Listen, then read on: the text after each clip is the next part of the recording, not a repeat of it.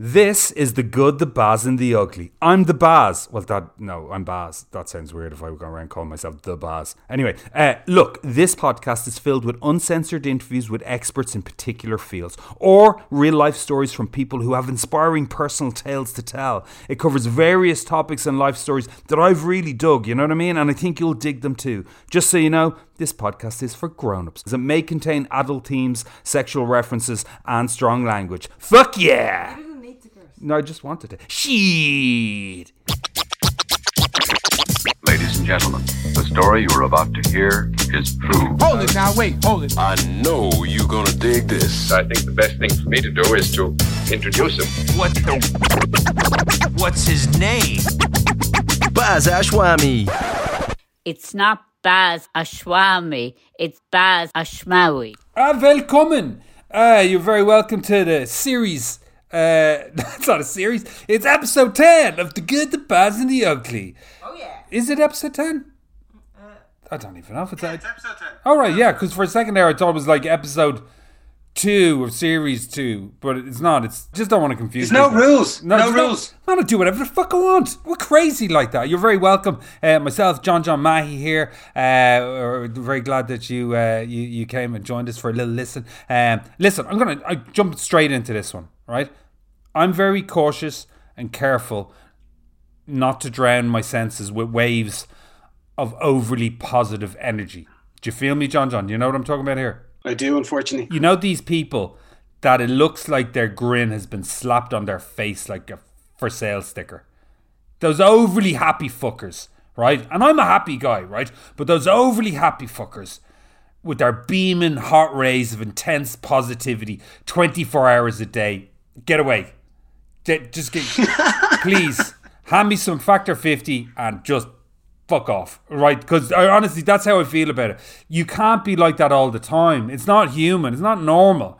Now, bearing in mind, I really, like, I think we all are, myself, John, and I, we all believe in the power of positivity. Like, that's how I live my life. That's like my bumper sticker. That's my ethos.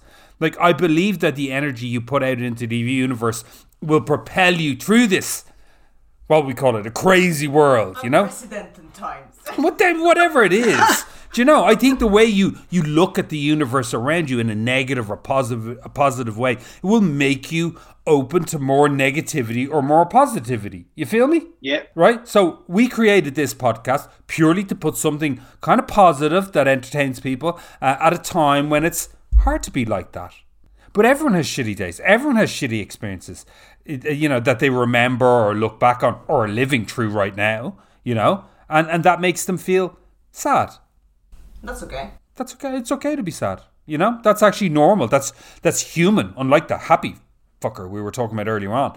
You know, like it's not just me that gets sad, is it? No, everyone gets sad. Yeah, you see, and I know this. I know this especially because I had a chat this week with Helen Russell. Link. See how I linked that all together? Nice. Somewhat fumbly, but I got there in the end. This week's guest is Helen Russell. Helen is a best-selling author, journalist, speaker, and a happiness researcher. Happiness researcher? Did you just think of some grumpy fucker going, when you thought happy about? My missus is a happiness researcher.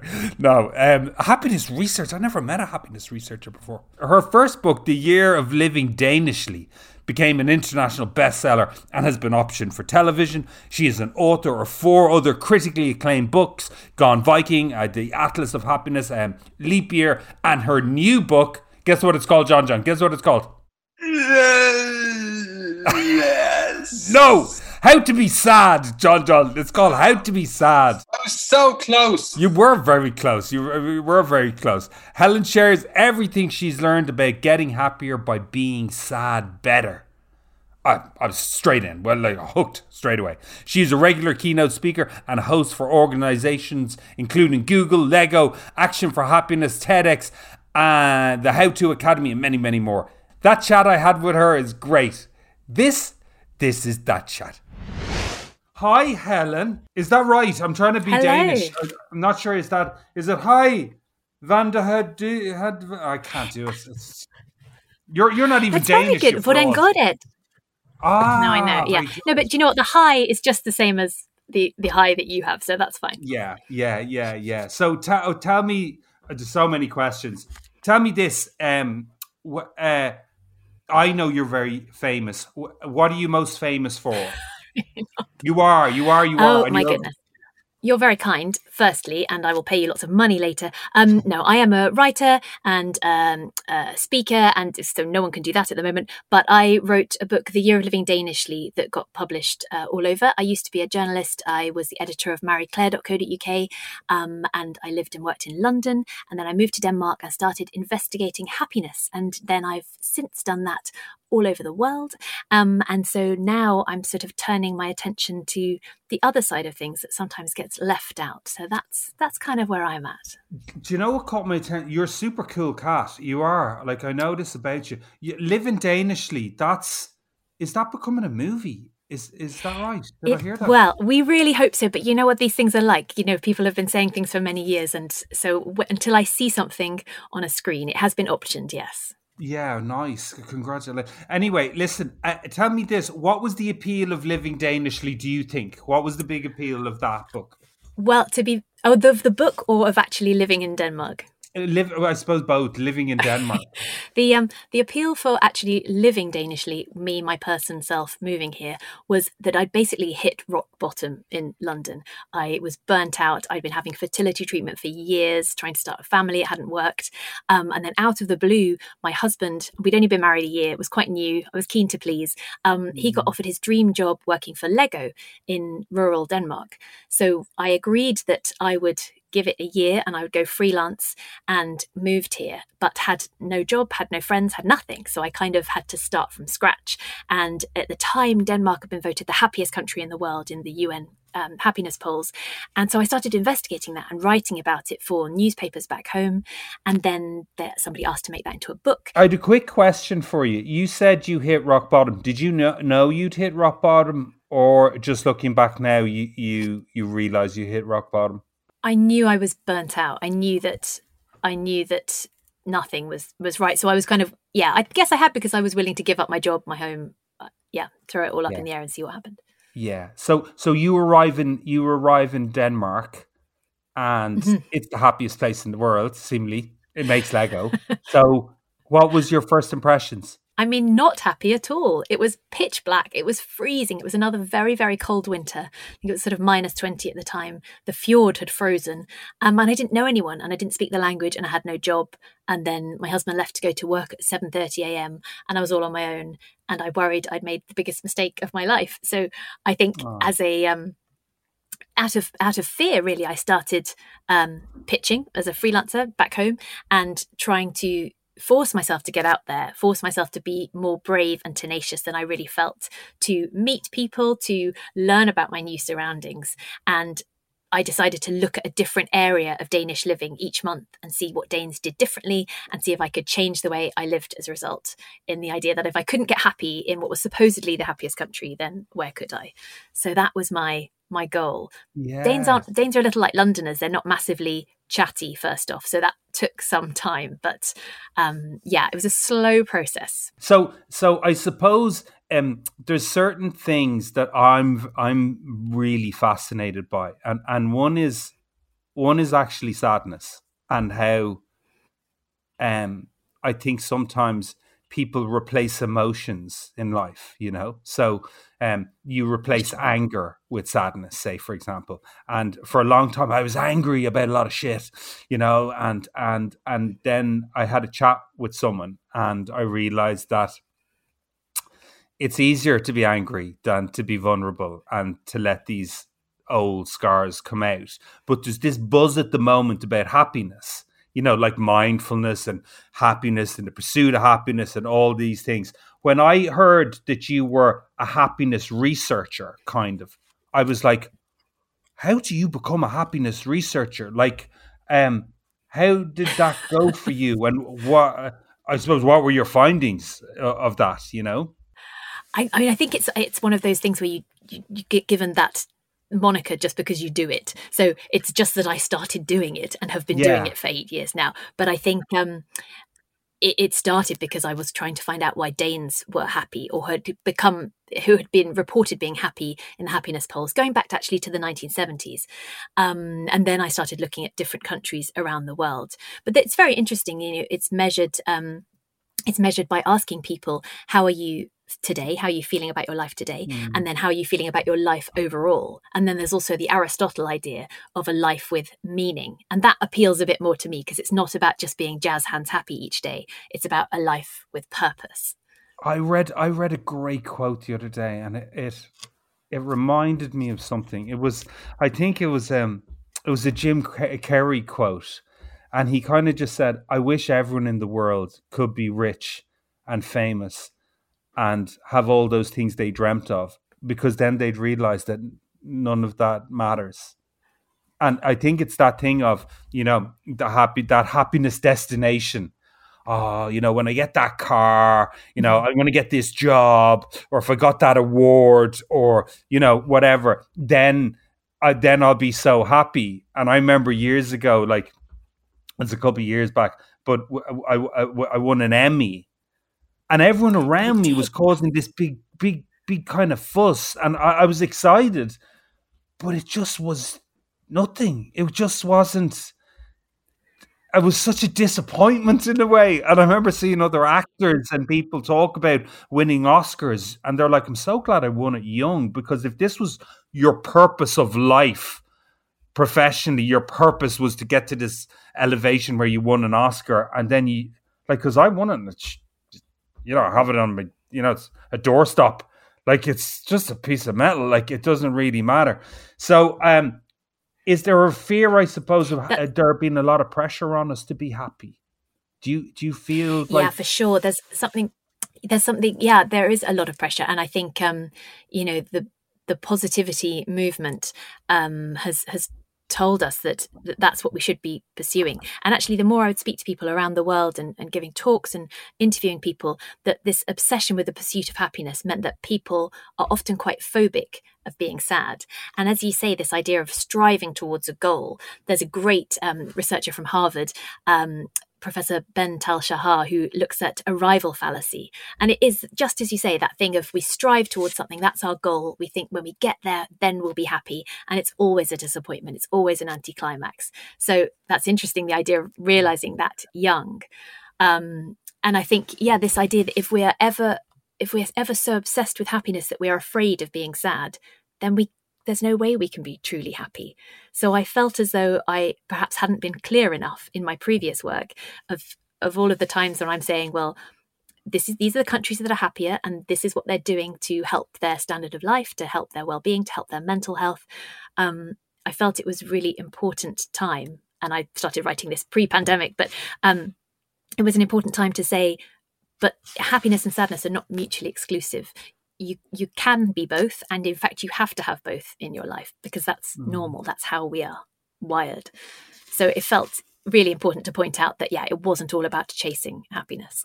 Yeah, it's funny. I was having a chat with my wife, right, and we're very, very different, right? I'm very okay, not very okay, and she's fucking nuts. No, I'm very okay with being open, and saying.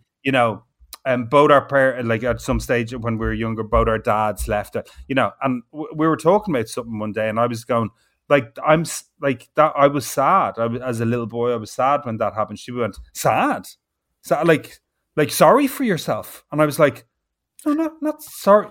Not sorry for myself. What do you mean sorry for myself? But the thought of her referring to herself as sad, do you get me?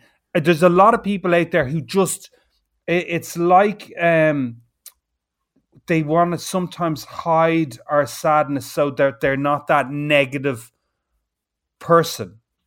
Is there a fear of being openly sad? Did you find that? Yeah, for sure. I think there is a taboo around sadness, for sure. And we're a lot better at dealing with a poor mental health these days. I mean, 10 years ago, where I worked, for example, it would not have been okay to say to your boss, I'm suffering from stress or I'm having mental health issues for fear that it would impact negatively on your career. And we are doing a lot better. We're still not there, but we're doing a lot better in that respect. But I think people now worry that if they show their sadness, if they show their vulnerability, then it will be assumed that it's that it's tipping over into something more serious. When actually sadness is normal.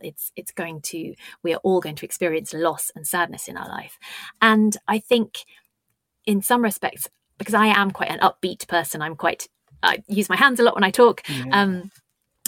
People were often surprised. Is that genetic? I wonder that sometimes. Like I'm like that, and I think John, and funny enough, Mahi, we're all kind of. I know everyone has a little kind of down days, but is that genetic? Can you control that? Can you manipulate that? What of being a sort of an upbeat person? Or jazz hands. I think. But I think you can't try to be something you're not. I mean, isn't that it? That there's so much evidence now that being authentic is the much more healthy way to be. I think our individual capacity for happiness is down to three things. So that's genetics, our early childhood experiences, and then our lifestyle. And so the first two we can't control, but the third we can. And that's not to say that we can all make ourselves a sort of jazz hands upbeat person, but we can take measures to shore up our mental health, to try to make sure that we give ourselves the best chance of feeling good and feeling happy. But of course there's some part of it. But interestingly, I'm like you, I didn't grow up with my dad. And so there's a lot of things I wonder. I don't know how much of who I am and my outlook on life is from my dad, because I don't know. Yeah. So we are all, I'm a big girl now. I'm a grown up. It's on me now. So we all come with origin damage, but it's I had an experience recently where I was kind of raised by my mum and my gran, and my gran died when I was about 14, and it was like losing a mum. But I refused to go to the funeral, because at the time I was quite selfish and I was too upset and I didn't know how to. So my mum went to the funeral on her own without me. It was just me and her. And I was doing a documentary where I was revisiting funerals and stuff like that. And my mum said, was suggested, why don't we go to your gran's grave? And I was like, yeah, okay, I've never been, but yeah, I'll go. And we were walking around the graveyard. And when I got around the graveyard, I was looking for her name, but what I saw was a date. And oh, fuck me. Like, I just exploded. Like, from this all this sadness that was just like, I didn't even know was there. It was just buried so deep that I couldn't control it, because I'm a TV presenter. So I was like, I don't want to completely lose my shit on camera. And even though the director will love this, like, for my own sanity, I didn't want to. But I just couldn't. I couldn't. It was so ingrained nearly in my body. It made me wonder, how long did I need to be sad? Do we need to be sad? Should that sadness have come out like years ago? Yes, for sure. But I get that's so interesting. I have a couple of questions. I want to know where in your body you feel it, and I'm interested in why the date rather than name was such do you know what I think it was? I think the date reminded me it was like 1980 something, 89, and immediately I was like, I'm a dad of 6, I'm 45 years old, and it just reminded me of being a boy. And all of a sudden it just brought me back to how long ago those feelings were. It was just like, it was the most strange experience for someone who's very in control of my emotions. Like, if I watch a sad movie or I hear something sad or a friend tells me something sad, I'm okay with being open and being upset and having empathy and all that.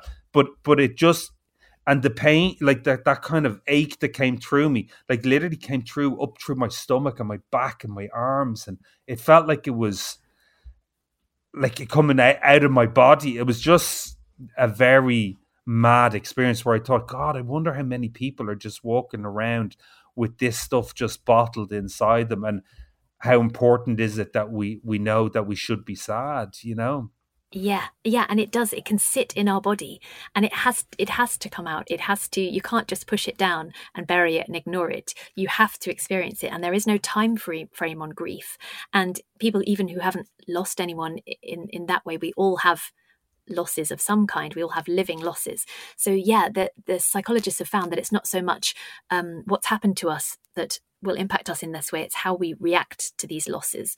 So it has to come out. The cost of it not, it is so detrimental to our mental and physical health, as you say. Little children, especially, and by teenagers, we are that sort of delicate in between stage, but children often feel it in their stomach and will complain of stomach aches because they don't know how else to express that sadness. So yeah, as a mum of 3 now, I'm very aware of how sadness can manifest in children, and not doing that thing that we were probably told growing up as, oh, don't cry, it'll be okay. Sometimes it won't, and actually we should be able to cry when we want to. It's natural, it soothes us, it reduces cortisol. So it's really important. Do you think is that pursuit of happiness thing, just to go back to that, is that pursuit of happiness thing, is that, like, I know it's a trend now, but is that just a recent trend? Was it, like, when you look back, was that popular before? Yeah, that's so interesting. It is, in a respect. So I had a period of bed rest where I had very poor mental health and was thinking, oh gosh, I'm stuck. I had bed sores and basically I was trapped in my bed, is what I'm trying to say. And so I went on a big voyage of discovery of the history of happiness and sadness, because I thought, well, that is important to know, and that informs how we feel about it today. And, in ancient, in Babylonian times, sadness was seen as a form of demonic possession. By Renaissance times, it meant that you were closer to God. And then you get to things like the French Revolution, which gave many people, certainly in the UK, the idea that you don't want to show your emotions too much because then you might be like the French. There becomes lots of kind of xenophobia wrapped up in sadness and emotions. And then you get to the Victorian times and we think of them as being very uptight and repressed. But actually, they had a lot more of a culture around death because it was so common. So they had really elaborate grieving rituals and mourning and funeral rites. And then comes the First World War and the 1918 flu and the Second World War, when suddenly such large-scale grieving wasn't possible or practical.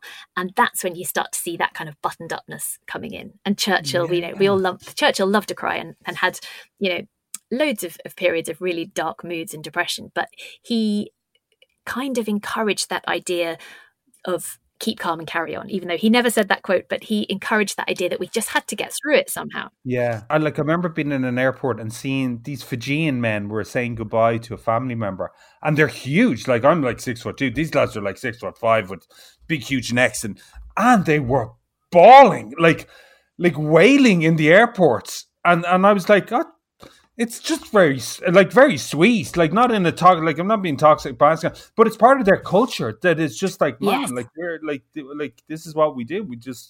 We're sad. We're going to say goodbye to someone we love, and we're all going to cry. And they were fucking wailing in the airport. Like I just thought it was amazing to look at. I suppose sadness, a lot of the time, because it's such a personal thing, can be quite isolating as an experience. So what should we do when we're sad? Is there anything? I think that's it. You're quite right. It can feel really isolating and baffling for people trying to support somebody who's sad, but it shouldn't be. It should be the time when we feel the most connection with our fellow human beings. It should be the time that we reach out. It's about allowing ourselves to be vulnerable and being able to say to people, I'm feeling sad, if we can. The idea of if we don't have access to talking therapies, the idea of a buddy system is really important, so that we have one trusted friend who we make a deal with, like, I will talk and you will listen, and then you will talk and I will listen, and so that you have that connection. And then there's lots of things we can do, like culture as cure has been proven to work really well. So listening to a piece of music that can really stir emotions in you, or reading books or audiobooks are really helpful when you are feeling low and the words seem to dance around the page. Being read to is very soothing. And then getting outside, I think, even it's a proper blizzard outside where I am right now, it's -17, but getting outside for even 20 minutes will not only kind of make us feel better, but it'll stop that normal low mood and normal sadness tipping over into something more serious. So there are things that we can do, but it is about reaching out and making those connections and being patient. Patience is not cool these days, but being patient with our sadness, thinking that we just have to sit with it and to tolerate that discomfort, which is something many of us are not used to at all. Yeah, because I wonder sometimes if, like, I suppose it's different from a man's point of view, because a lot of men in Ireland, especially, like I was chatting to someone recently, a comedian, and we were chatting, and I was like, have you ever cried with another man? Has there anything ever happened, like a life experience between you and a friend, where something's happened where your friend has just broken down, and you've given him a hug, and he was like, yeah, no. And I was like, wow, like, because I've had friends who've lost children or parents, or they've had some bad news, but whatever's happened, and they've reached a rock bottom point, and it kind of made me think. I wonder, like in Ireland, what happens is they go for 10 pints. Yeah, and then all of a sudden I'm allowed to throw my arm around you, and then I'll tell you everything. But they can't be connected like that. So for a lot of people, I think especially men, it's hard to always have someone to connect to, isn't it? Do you think that's changing? Well, I mean, yeah, I hope it is. I think that's certainly the same in my experience, like in England and in the US. And I spoke to someone from New Zealand who was telling me that, in Maori culture, it's a bit more like the Fijians you were telling me about, that vulnerability is not seen as weakness, it's seen as strength. But I think generationally, I hope it is shifting slightly.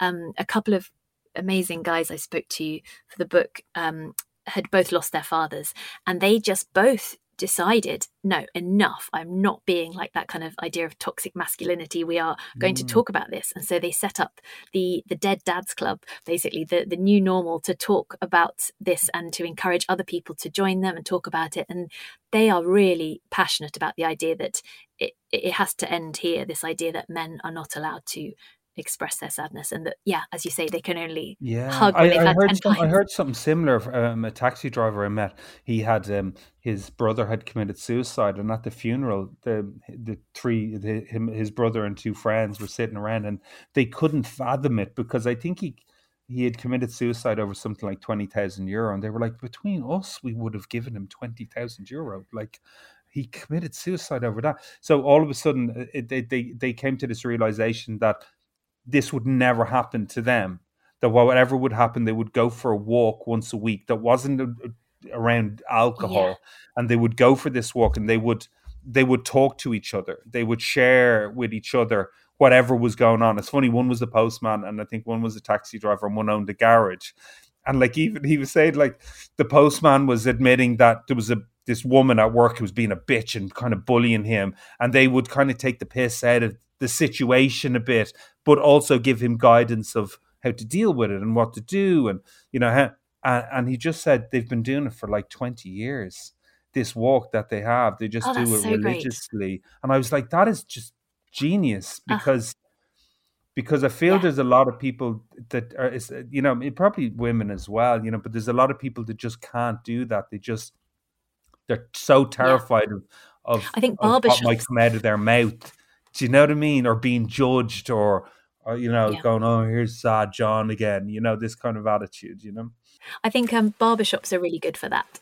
Of you sit down in the hairdresser's chair and you talk. And actually, in the UK and in the US now, there is a real move to train up barbers, to train up hairdressers to know how to have those conversations. John, do you like your barber? Do you have one particular barber? You're a barber whore. You just move around, do you? Chat to anyone. Yeah. Now you say, I love my barber. Like, he's moved around a couple of times, and I just go with him. He's the best. I love him so much. He's such a great guy. Yeah. So it's funny you say that. It's certain places that are acceptable. I also think by being open yourself and admitting things, like, men love scars. You sit in a bar and start showing, oh, listen, look at my scar here. Lads will have their top off and their trousers around their ankles, showing you the time they were bit on a trip to the Amazon. While emotional scars, they just want to pretend they've never lived through anything. But I found all those things, all those Yes. scars that I have, all those times I was hurt and came out the other side of it, have made me a much more well-rounded person. And I'm okay. And I think when we share like that, it can empower each other. It can create a trust between people, right? Yeah, it's so important. Yeah, and it's great that you're doing that. It's great that, the more people who hear this conversation perhaps and think, oh, well, maybe I'll try talking about that more honestly and more openly, that can only be a good thing. Tell me this, are some people capable of kind of, I don't want to sound flippant about it, but snapping out of their sadness quicker than other people? Do you know what I mean by that? I take your point. I think snapping perhaps is not quite right, because it's not a super quick thing. But of course, grief works in weird ways, and especially when you're a teenager, for example, you can. There's a story about a girl whose boyfriend died, and within 2 weeks she's going out with someone else, because when you're a teenager you are the center of your own world and you have all these emotions, and there are highs and lows, and it's just so much going on in an almost adult body. But certainly once we have reached brain maturity from the age of about 24, there are things that we can do to, if we sit with the sadness, it's more likely to move on. But there's no snapping, I'm afraid, and it can always come back and hit us, bushwhack us in 10 years' time. So, but that's okay as well. I think there is a richness to this, and when we are sad, we are better placed to help other people. There are good things about being sad as well. We don't fall for the halo effect where we think good-looking people are amazing. We don't fall for the fundamental attribution error where we think. John just sat all the way forward there. He's quite handsome, so he wants to know. Okay, this is for John. John, what it is, John? Effect? So if you look at, if you just, if you meet someone and they're just staggeringly beautiful, so that you just almost, jaw agape, just sort of thinking, I just don't even know how to even look you in the eye. Sorry, just 1 second. John, stop fucking nodding. He's nodding there like a dog. Yeah. I'm with you. Looking at a picture. Yeah. So we tend to think people who are really good looking, usually, or people who are really successful can do no wrong. So we are even more surprised when they do. So we think they have this halo, but when we're sad, we are less likely to fall for that. We are much more clear-sighted, and the same. The fundamental attribution error is the idea that when someone says something to us, we think that they mean the worst. And I'm not too bad at this, but my husband is quite keen to think this sometimes. But when we're sad, we don't fall for the fundamental attribution error either. We're less likely to see the worst in people, and we're less likely to be dazzled by beautiful, successful people. I know sadness is okay, but when does it start, do you think, to become an unhealthy thing? Well, I think there's some really interesting. So the way that. Do you mean in terms of like tipping over into something more serious? Yeah, I it's that balance again. I can only talk from my own kind of, but like I've had days where I'm like, I felt a certain way for a few days. Mm-hmm. And then I either through having people around me that are very supportive, or talking to people or whatever, I've kind of gone, it's enough now. Yeah. It's time for me to. It's time for me to engage back in life and go for a walk and when does sadness become unhealthy? Is there signs? Well, I think the official definition, which is a whole other story because it's mainly based on this American DSM, where they basically arbitrarily decided that if you have the same symptoms for more than 2 weeks, you can get a diagnosis if you meet, I think it's 5 of the 9 criteria, but someone else could have 4 completely different ones of you as you and still get the same diagnosis. So it's things like, of course, if things feel just too hopeless, then of course it's always better to ask a GP. And if you've been feeling something for 2 weeks and you think this is not right, then of course go and see a doctor. I think there are some complications in terms of the way that depression is diagnosed now, based on guidelines in this book, the DSM from the US, doesn't take into account grief, or if you've just been made redundant, or you've just gone through a heartache. And these things will take longer. So there used to be a grief clause whereby you couldn't get diagnosed with depression within 6 months of losing a loved one. And that is no longer there. They've done away with that. So I think if there has been a major loss, it will take longer. You will feel sad for longer. But if anyone's in any doubt, then, as we have said, there is no stigma and you should absolutely ask for help. Yeah, because I wonder sometimes it's not even sadness, but if you're in a situation where your kids are all healthy, you have a job, you can get outdoors, life mightn't be, John's life, but it's pretty good, but you just can't get happy. Do you know, like you can't find, it's not that you're sad, you're just not, nothing is giving you any success. When good things come your way, you just can't take the happiness for it.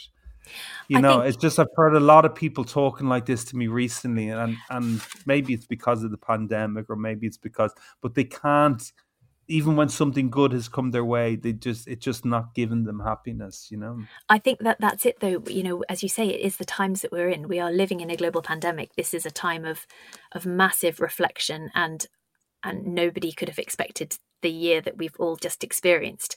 I get quite excited by the 19th century Danish philosopher Kierkegaard, the Danish gloom king, a very miserable man, but he had some very interesting ideas, and he thought of sadness as a sort of bliss in melancholy, as a reflective emotion, so that actually it's a message, and it gives us the opportunity to stop and think about what we want the next phase to look like, and in that way it's very useful. So yeah, I think many of us are feeling like that right now, that we have been in this for so long now, and we don't quite know a clear end, and that's perfectly normal to feel sad about that. That's okay. Even angry about it. I'm angry at the way that the government has dealt with things, for example, but it's also a chance to think about what we want the next phase to look like. So it's not always going to be easy and pleasant and fun, but it's life, and it has these lows too. It just feels like sometimes it's not having the ability to, I don't know, is to know that this is a nice moment. Like if I'm lying on the floor and I'm doing colorings with my daughter and she says something funny, to know that this is a nice little moment that I'm having with my daughter right now. This is, that I'm not expecting happiness to be this big event. The day you bought your BMW, or the big holiday. I went on a shitty holiday. Jesus, I brought the kids. My missus wasn't well, and she wanted to get rid of the kids, and I brought them in a really shitty camper van, and we stayed in a lot of really cheap sites because I left at the last minute. But we just had the greatest adventure. We just had the greatest time. It was like a movie or something, and it was me and 6 of them in the van, and we just had, and the whole way through it, it was one of those times where I just was like, this is good. This is what it's about. Yeah, I'm happy. This is nice. Like this shouldn't be as good as it is. But I think you're right. It's noticing it. There's research into how we make our memories, and it's that noticing. So, for example, when you're down on the floor colouring with your daughter, it's saying to yourself, this is nice. I may not feel necessarily that buzz, that sort of happy, or even that sort of tingly moment of joy feeling, but this is a nice time. We're safe. I'm here together. That's nice. And noticing it, and then saying to her, this is nice we're doing this, isn't it? And then you can say, later in the evening, you reinforce that memory. You go, oh, do you remember yesterday we were down on the floor colouring? I really liked doing that with you. And not saying it every day or she'll think you've lost it, but, just making that, you have to sort of create those memories. And especially right now when nobody's doing anything that much. I mean, I can, which day of the week it is, who knows? But trying to differentiate by creating those memories can be really helpful. I had a friend of mine recently, and he was saying that he wakes up in the morning and he turns around to his wife and he goes, how did you sleep? And he's been saying this obviously for a while now, and she just went, stop fucking asking me every morning, why do you say that to me? And he's just like, I don't know, it's just I've got nothing to say, like it's just me and you stuck here, like I don't, like I'll stop saying it's people are just don't know what to be doing with themselves, even that little, like it's funny, like I've just started doing the podcast again, seeing you today. I look over and John's there and Mahi's here, and like those things, I just really appreciating the fact that I'm seeing people I haven't seen before, and I'm having nice chats, and you've got to kickstart yourself a bit, haven't you? You've got to. Yeah, for sure. And human connection is so important. And yeah, I'm a writer. I will happily spend a long time by myself in a room scribbling. But yeah, that connection. I don't think I've met really new people in real life for so long that I met my neighbours and I was near giddy afterwards. I was so excited. I mean, they're really nice and they're new neighbours and they're very interesting jobs and not the halo effect, don't worry. But I felt almost drunk on it afterwards. It was such a high. And I thought, gosh, that is what we are wired for. You know, it's like researchers from Oxford University have looked at the power of connections and how important that is for us. And it's just something that's been missing for a year. So no wonder. Yeah. I mean, it's great to be able to do this and to have the technology so that we can talk, you and I now. Yeah. But God, I can't wait to just meet strangers and hug them. I think so, because I was in the supermarket the other day, and I know it's kind of like, I imagine like sussing out, in America in the 50s, who was a communist. Do you know, like if people are going around, some people really want to be distanced, and other people, they're just aching to have a conversation. And I could see these two women who just, they didn't know each other, but they were so excited that the two of them were willing to have a conversation with each other that they were grinning like fucking weirdos. And I was like, God, that's just human connection. That's all that is. They just want to have a chat and not be around their parent or their family, just for 10 minutes. Yeah. It's amazing to see. Yeah.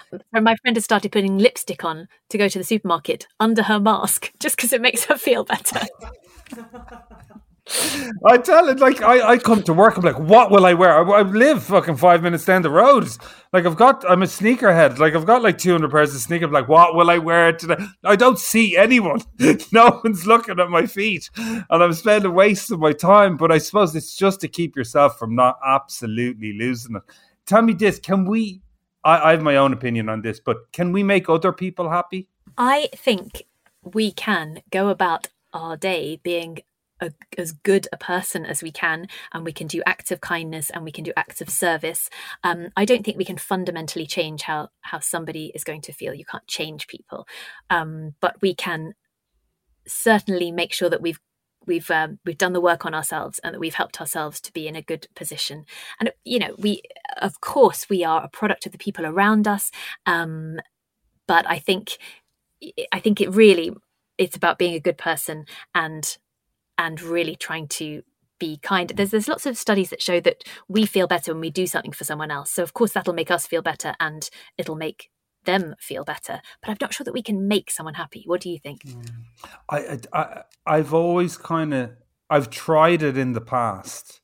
Same. And I've found that, and now I'm very selfish by nature. It's in my nature to be quite a selfish person.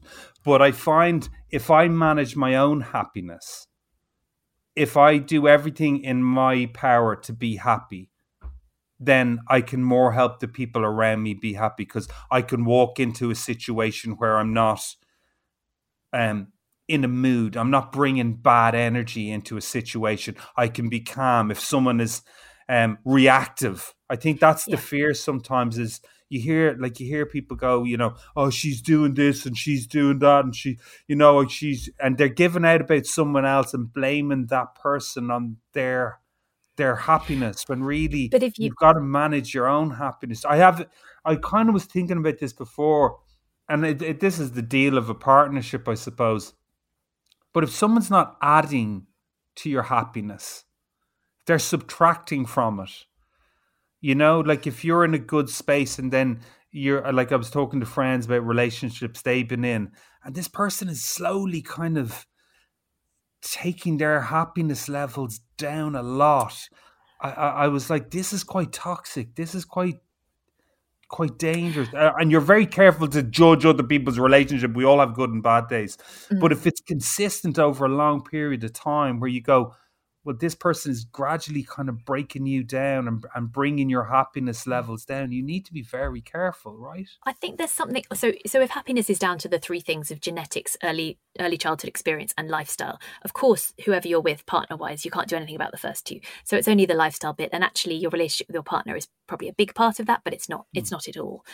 But I think there is something very important in the idea, a little like the sitting with sadness, sitting with discomfort. It's not pleasant, and many of us avoid it wherever we can. But I think learning how to be sad is really helpful for learning to feel as though you're strong enough to do hard things.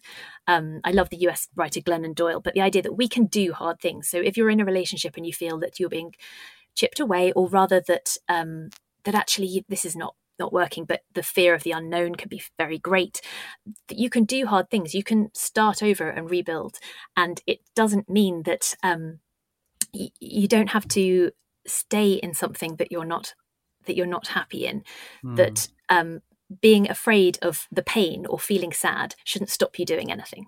Yeah. That's kind of my main idea, that, you know, if the fear of doing something is too great that you don't want to do it, then that's a bit of a problem. So actually you have to be okay with the sadness and the pain. Yeah, because I find like little things like, you know, if I know I'm feeling a bit down, I'll grab the dog. I'll take the dog for a walk. I'll spend some time with my kids. I might lift some weights and do some exercise. I might read a book. I might listen to some nice music. I know what my triggers are. I know the things to make me feel relaxed and to make me feel better.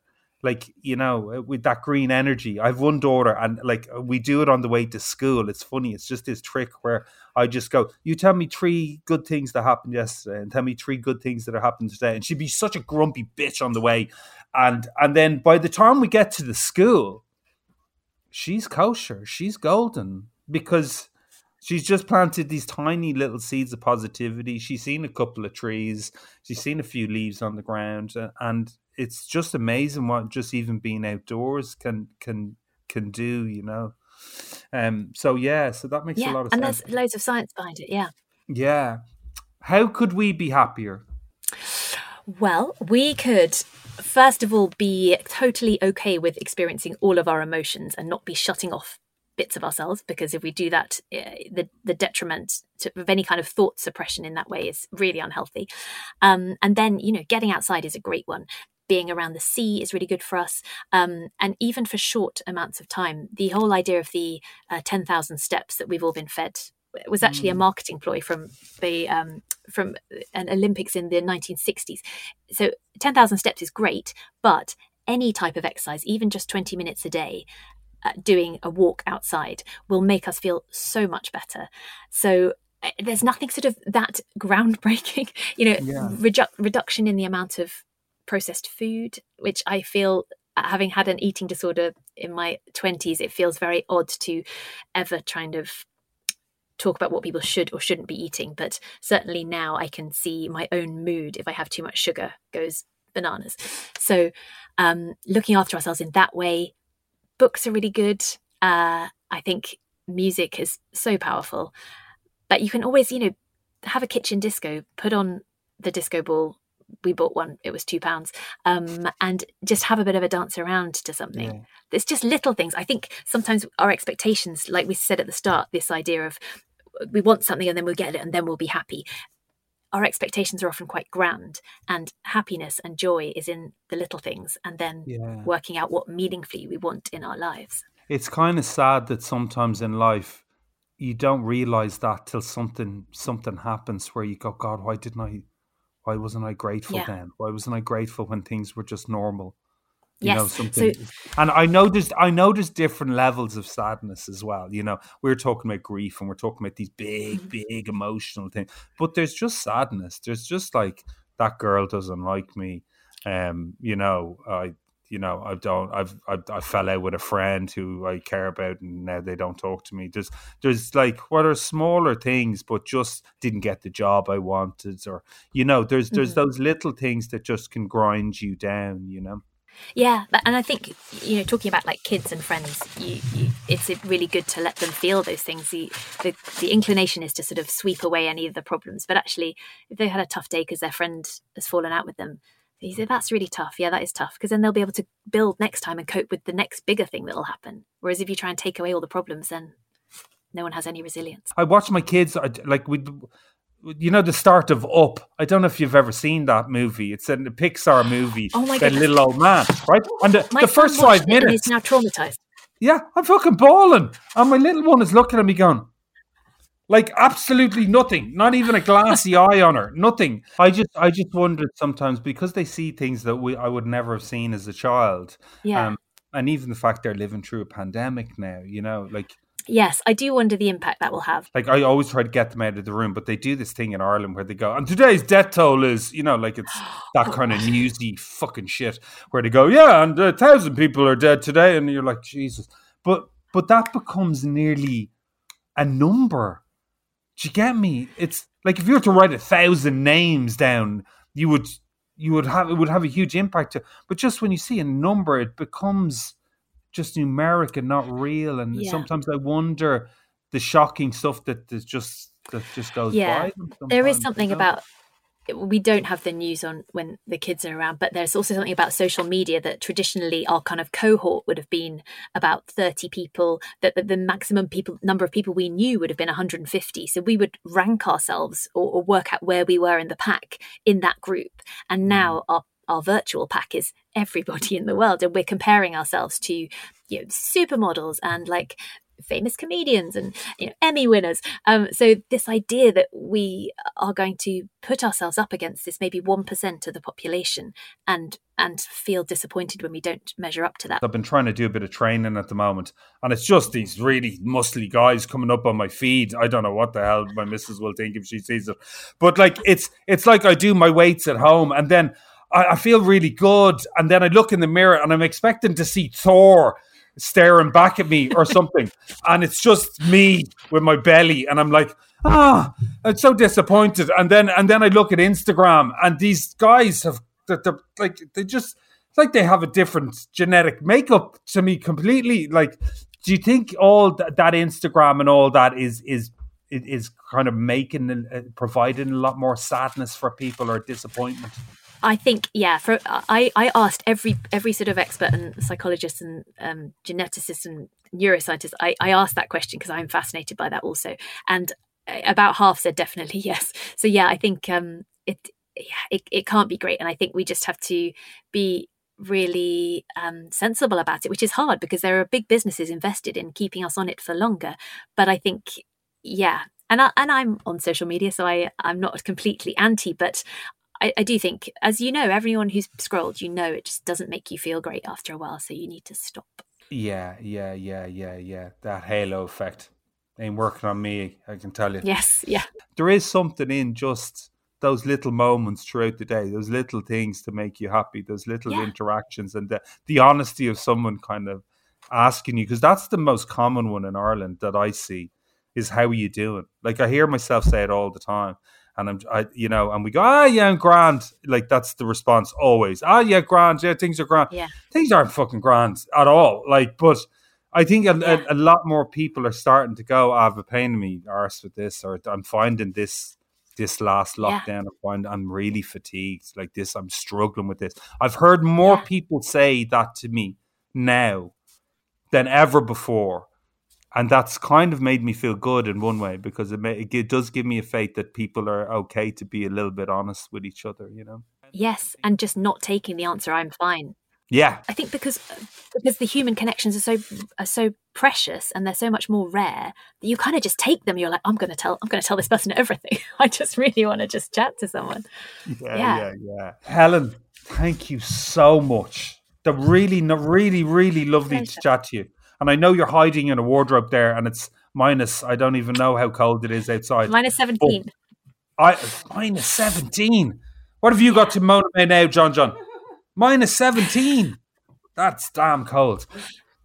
But I'm going to eat up everything. I'm just dying to dig into your books as well. And I know how busy you are, and I just want to say thank you so much for giving me the time to have a chat with me. It was great. It was really nice. It was really nice. Total pleasure. Thank you. Now, didn't I tell you she was great? Isn't she great? I'm talking to you. I am. You're not even staring. Like, she's great. Do you not like her? She's great. I loved her. Helen's book, How to Be Sad, is out now. I'll put a link in the bio. Just throw it in there, because I'm very tech savvy like that. The link in the bio? No, I'm not. I won't lie. I don't know how you do that. So you will put a link in the bio, but it'll be there for the listeners. That's all that matters. And she also has a podcast called, guess what it's called, John? How to be sad? John. Oh, yeah, well done, John. You got it. John, well done. Yeah, How to Be Sad is her podcast, which is well worth a listen as well. So, okay, let me think. What do I think? Okay. You hear the expression a lot at the moment, we're all in it together, right? We are in our arse, right? I hate it when I hear that because it's not true, you know. Suffering, though, and sadness is a huge part of the human experience. You can't avoid it. You know, if you've ever been broken-hearted, or if you've ever lost someone, you know, someone you truly loved, if you've ever been redundant, or if you've been very ill, or maybe you are ill, if you've dealt with mental illness in your life, or maybe someone you care about suffers from it, if you've ever suffered the loss of a child, a miscarriage, an abortion, even infertility, man. It's sadness, and that is killer. If you've dealt with racism, sexism, bigotry, if you've been mistreated, cheated, bullied, or abused, if you've ever been sad, like truly sad, this is where we're all in it the same. Because sadness, it doesn't discriminate. You got to deal with your sadness. Be open to yourself and to others. Deal with sadness and pain if it's serious. Like if you break your arm, you don't go, feck it, I'm grand. Who fancies a game of handball? No, you go, you get it looked at, you diagnose the problem, you heal, you mind yourself, you let yourself mend. And it's the same with your emotions. I believe that, you know. You either deal with sadness or you take it and you roll it into a little tight ball and you bury it so deep inside that one day it just explodes in the middle of a queue in Lidl at some teenager who just cut you off while you were talking to your 8-year-old, giving her... Anyway, true story. The point is, don't be afraid to be sad, because once you offload sadness, it gives you freedom to be happy again. And life is snakes and ladders. That's the way life is. Sometimes you're going to feel sad, but it makes reaching for those cherries at the top, it makes them taste that little bit sweeter. Do you know what I mean? Does everyone feel me? Do they know what I mean? John, do you feel me? I am with you. Sometimes I just get a bit excited about it all, but sadness, I'm very close to sadness. Listen, that's all we got for this week. You can subscribe, please do, because that means a lot to us. It means a lot to John and Mahi as well. It's a nice pat on the back for them. You could do other things. You could follow us on my Instagram, Bashmaui. Is there anything else I'm forgetting? Review us, say nice things. Jeez, 5 stars only, please. Yeah, because listen, like life is hard and I'm sad. What an out. I can't better that out. That's all I got. Listen, people, take care of each other. Good luck in the cup.